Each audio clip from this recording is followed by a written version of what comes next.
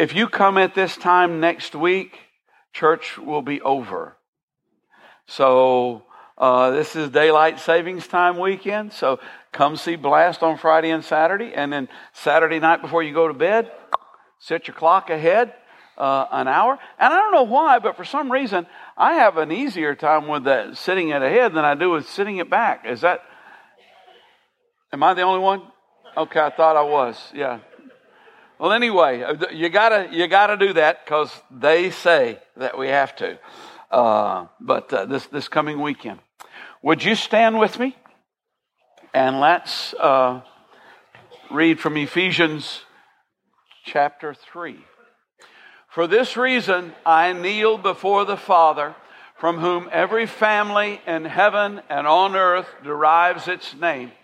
I pray that out of His glorious riches, He may strengthen you with power through His Spirit in your inner being, so that Christ may dwell in your hearts through faith.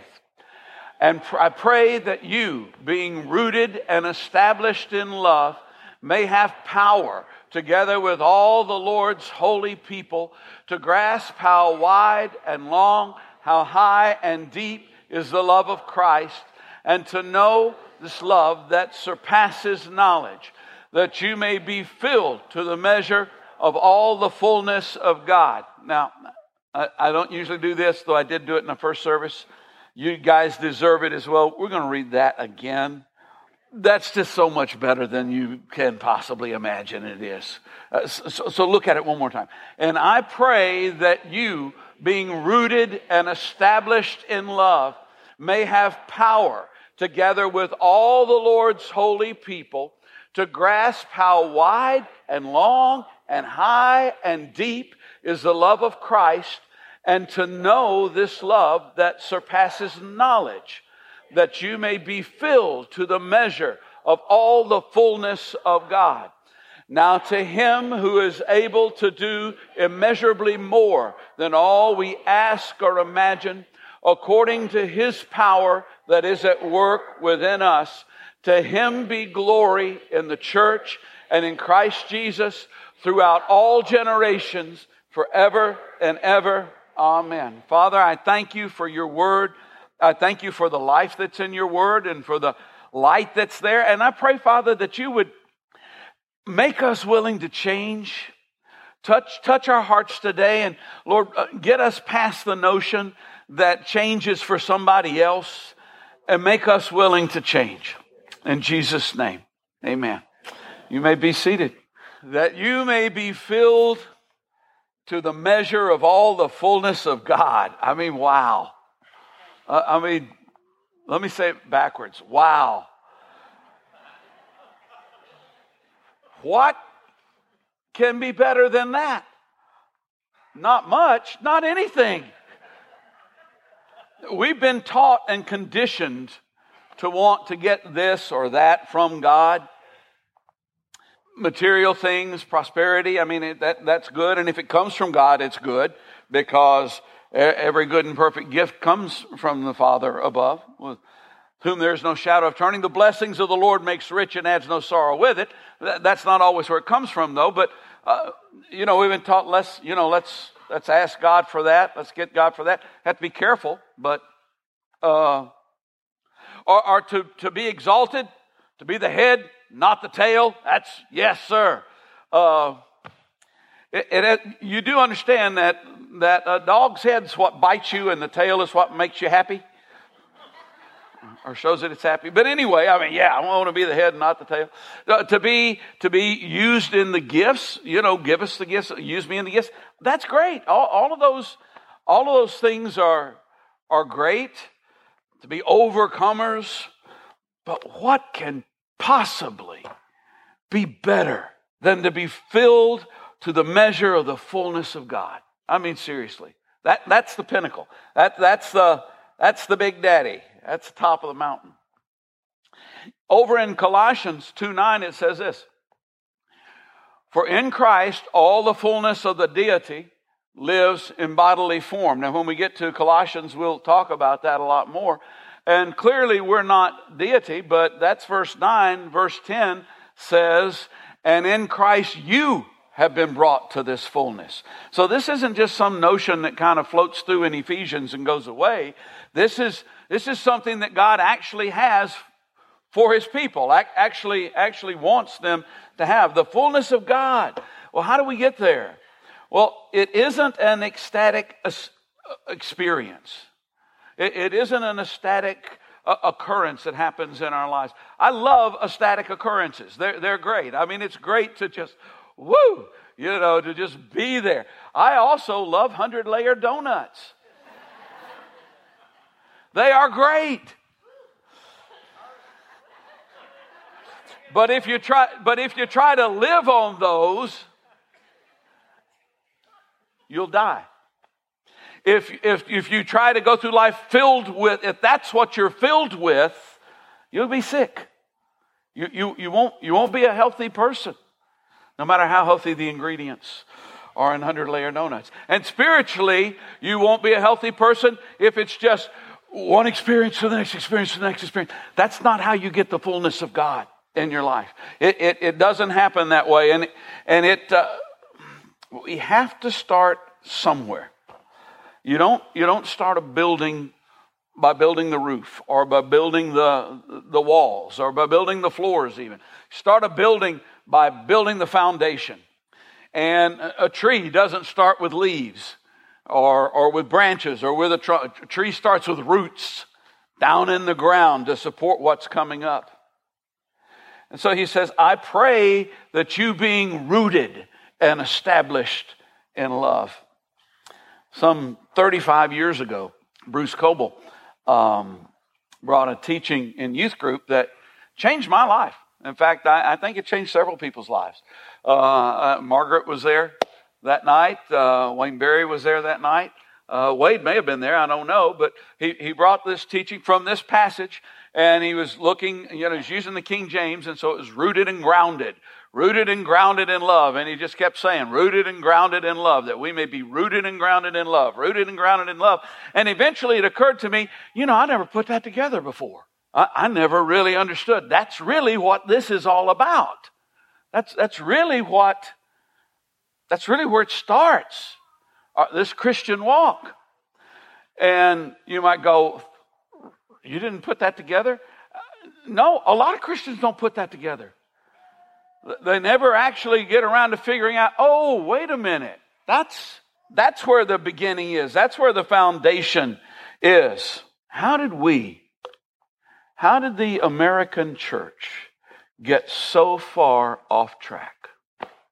At some point, we decided that it was better or easier, I don't know, or something, to frighten people out of hell than to love them into heaven. I think that was kind of the beginning of it.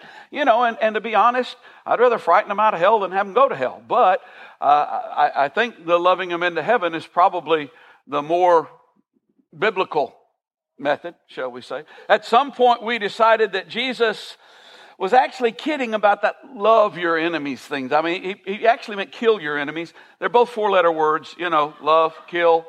At some point, we kind of took that there.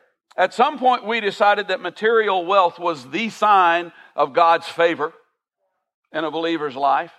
I mean, everybody knows that Jesus said that it is harder for a poor man to go through the eye of the needle than it is to enter the kingdom of heaven. Yeah, and I do have to correct that. Rodney's going, no. I do have to correct that because some of you don't know that that's not what he said. He said it's harder for a rich man to go through the eye of a needle. And when people sometimes go, yeah, and that's almost impossible. It is impossible. It is impossible because Jesus ended up saying, what's impossible with man is possible with God. And as a result of all these things that kind of seeped in, as a result, we find our brand of Christianity is often defined far more by what and who we hate, what and who we don't like or disagree with, than by the one thing that truly changed our lives, the love of God. That's what changed my life. It's what changed your life too. Holy Week is coming up pretty soon.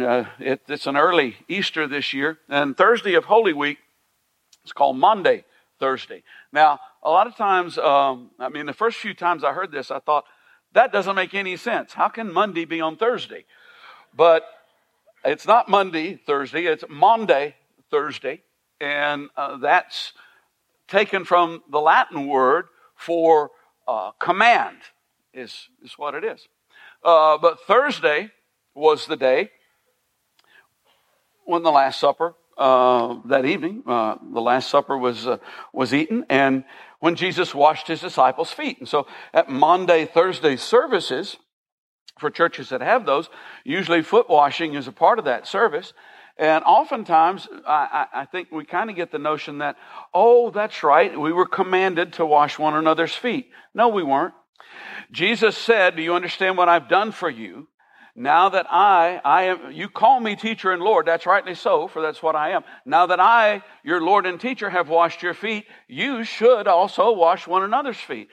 The word should doesn't usually follow precede a command.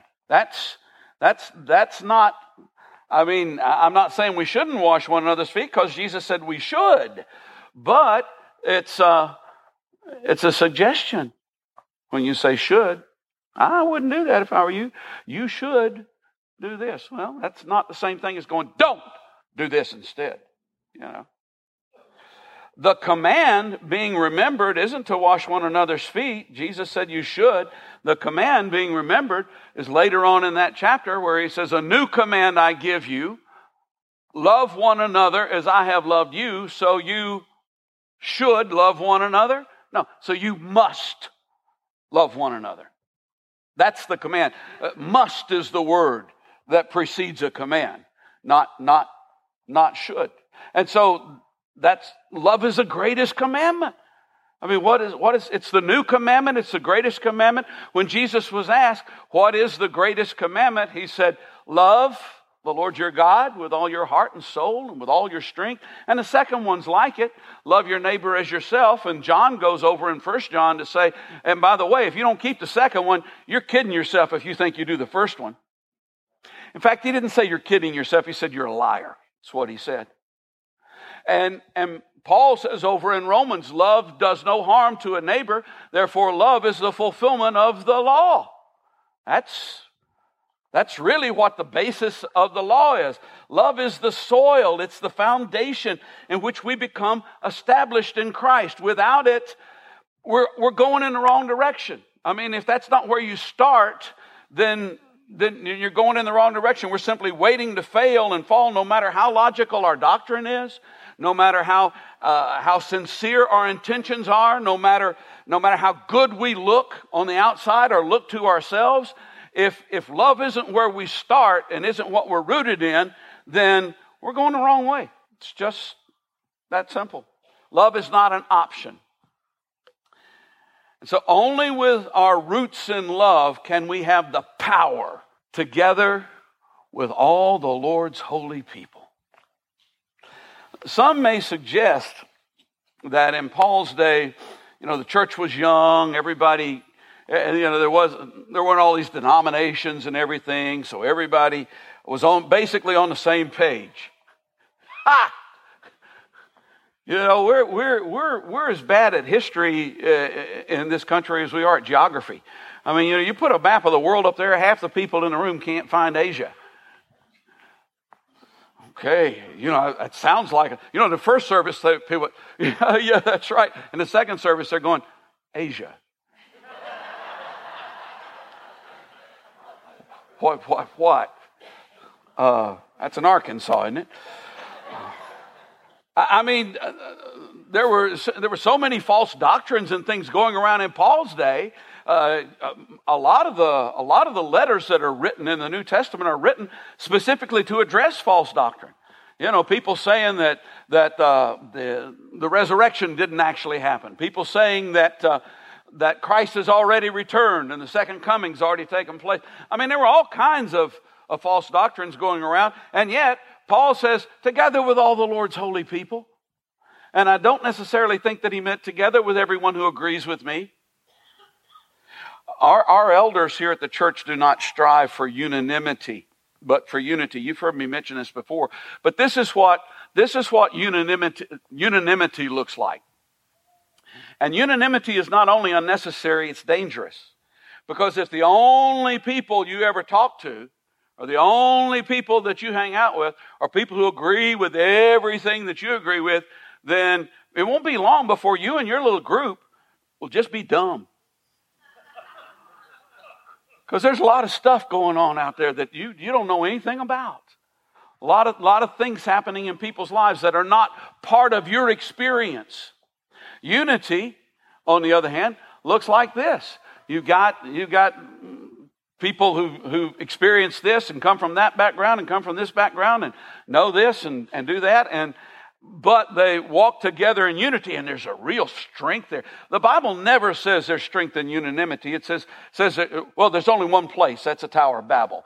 But it says that that in unity there's great strength.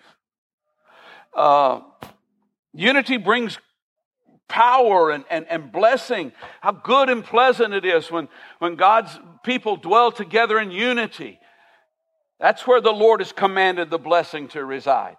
Even life forevermore. Some of you are aware that Bruce and Wayne and myself have known each other for a long, long time. We go back, over 35 years. And what some of you may not know, though some of you do, is that there's a lot of stuff we don't agree about.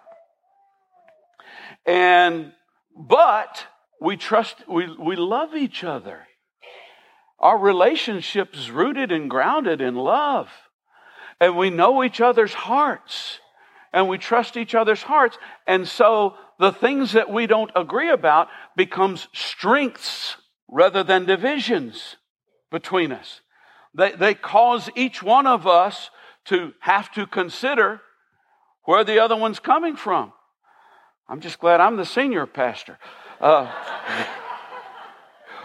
Actually, that probably wasn't a joke. But I love those guys, and they love me, even though we don't necessarily agree about everything that comes along the pike. But when these two conditions are present, get this.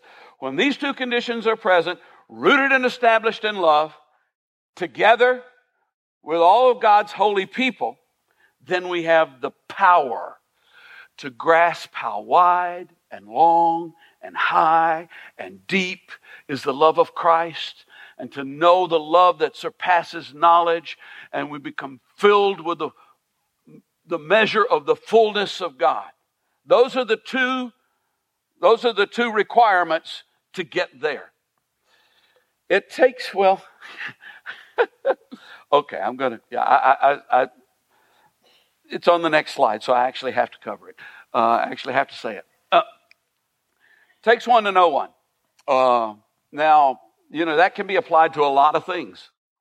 And in our present culture, there are hot button issues that gets applied to. But long before the hot button issues of our present culture, people were saying it takes one to know one. I mean, every day on the playground when I was in elementary school, I heard this phrase, and I probably said it a few times. You're stupid. Well, it takes one to know one. I mean, you're ugly. It takes one to know one. I mean, that's the way that it flowed. And most of the time we apply it to a negative situation. There's a situation that we don't like, and we say that to somebody, they go, well, it takes one to know one. But there is truth there, and flip it. It can also be applied to a positive situation. To really know love, you have to experience love. To really know what love is all about, you've got to be engaged in that process. Love is powerful, but those are just words until you experience it firsthand. When the older I get and the more perspective that I get on it, my parents just amaze me, because those of you who've been here know that I had a prodigal period in my life. I had a period away from the Lord, period where, I wasn't doing things that they approved of and wasn't involved in things that they wanted me to be involved in. And my parents grew up in a very narrow culture. I mean, it wasn't quite like, being Amish or something, but it was pretty close. They were real liberal. That's why I got to play baseball. And that's the truth. Yeah. I know people who couldn't because their parents wouldn't let them, because that's the world out there. And so that's what they knew. And it's what they knew growing up, and it's what they knew as adults. And when I was away from the Lord, now I can look and I know their hearts just had to be broken. And yet they never abandoned me, and they supported me. That was back in the day when you could go to college and come out not owing for a house before you bought a house. That was back in the day when people could actually afford to go to college. They sent me to college, and I messed around, but they sent me there. They gave me money to eat each week and stuff like that, and there was never anything attached to it. And as I look back at my parents now, I go, wow, how did they do that? And I think that it probably had something to do with me being able to come back to the Lord. I mean, with me coming back to the Lord when I did. That love is powerful stuff. It's really strong. But until you have gotten in that process from one side or the other, you don't know that. You just know what you read in, what you hear in the songs, and what you see in the movies. Love hurts. And I'm not talking about Eros. I'm not talking about, love hurts, whatever that song is. I'm talking about the father of the prodigal. I'm talking about Judas' kiss, that song. Yeah, those of you who are old enough to remember it. I wonder what it's like for you when the prodigal won't come home. I wonder how it makes you feel when he'd rather be on his own. I wonder what it's like for you when a sheep has gone astray. I wonder how it makes you feel when your children disobey. Oh, it must be like another thorn stuck in your brow. It must be like another close friend's broken vow. And it must be like another nail right through your wrist. It must be just like Judas' kiss. Love hurts. And until you experience that, it's just songs, words, something the preacher said. You don't really know. Love covers over a multitude of sins. Say, oh, that's that cheap grace stuff. I'm not talking about cheap grace. Love covers over a multitude of sins, and I didn't say it. Peter said it. Under the inspiration of the Holy Spirit. Above all, love each other deeply, because love covers over a multitude of sins. It's so easy to look at somebody else's family or somebody else's life or somebody else's relationship and go, how in the world, how can they put up with that? That's how, because their love's that strong and it's that deep. And love is not something you can experience in the singular. It's the only time you feel real love is when you're looking in the mirror. You ain't feeling real love. That's something else that you're feeling. Love requires other people, and the truth of the matter is, it requires at least someone else, but the more someone else's there are, the harder it is to really love. It's not infrequent. I mean, I would say that the reason people leave fellowships more than any other reason isn't because the preaching is bad, or isn't because of the worship or anything like that. In fact, oftentimes that's why they came in the first place. But the reason that they leave is because I just can't put up with these people anymore. Just can't put up with their ideas. Just can't put up with what they're saying. Oh, and listen. I say this several times, but let me say this in all honesty. Facebook. Can we fast Facebook for like 7 years? I mean, I don't have any problem with, looking at your food or with, your dog or your cat or something like that. It's the rest of the stuff. You're not changing anybody's mind.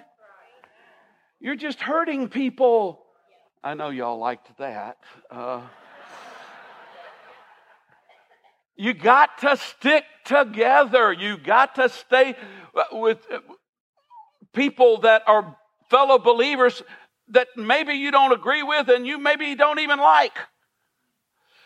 But when you're rooted and grounded in love, together with all the saints, all of God's people, then you have the power to experience how wide, how long, how deep is the love of God.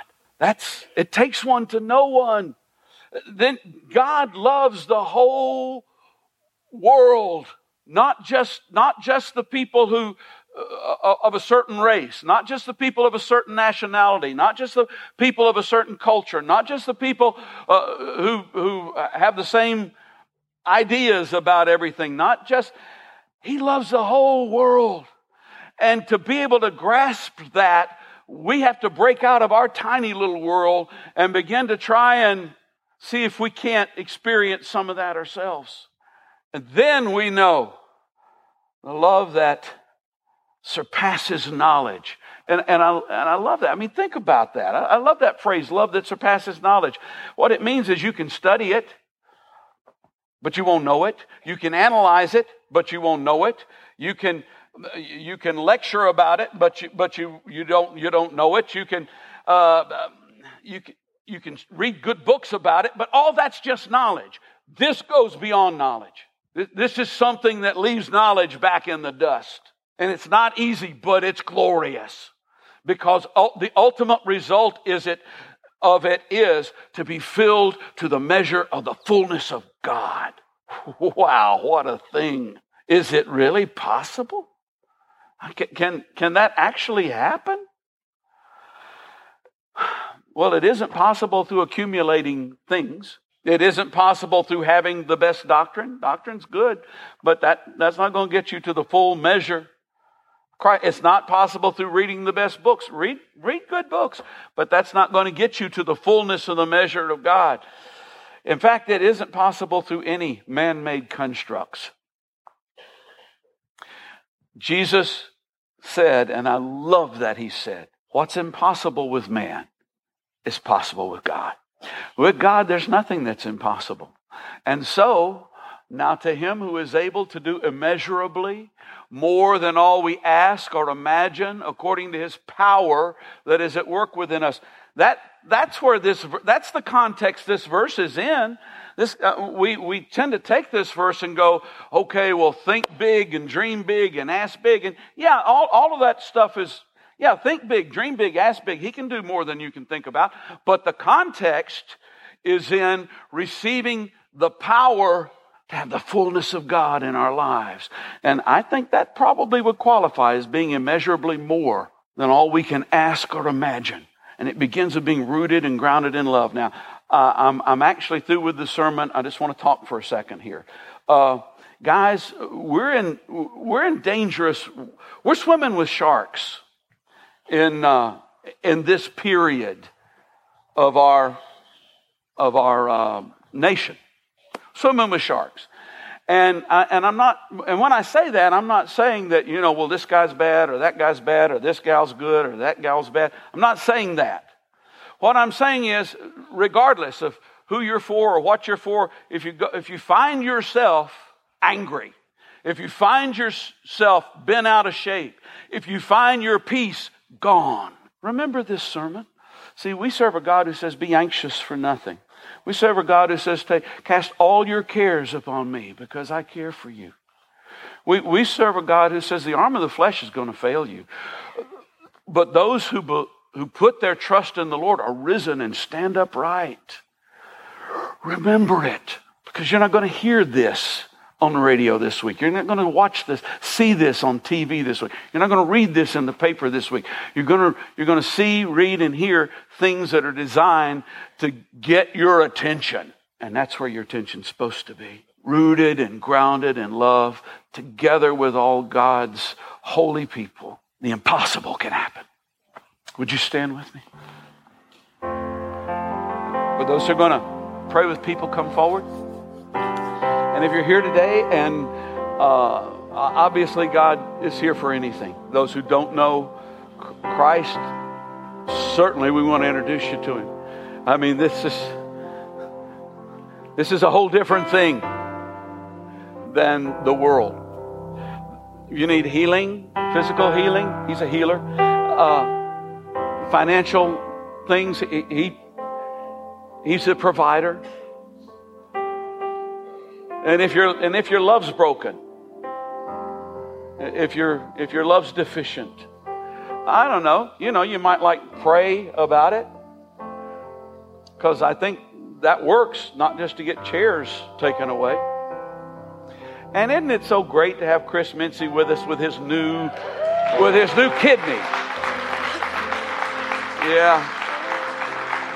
Praise God.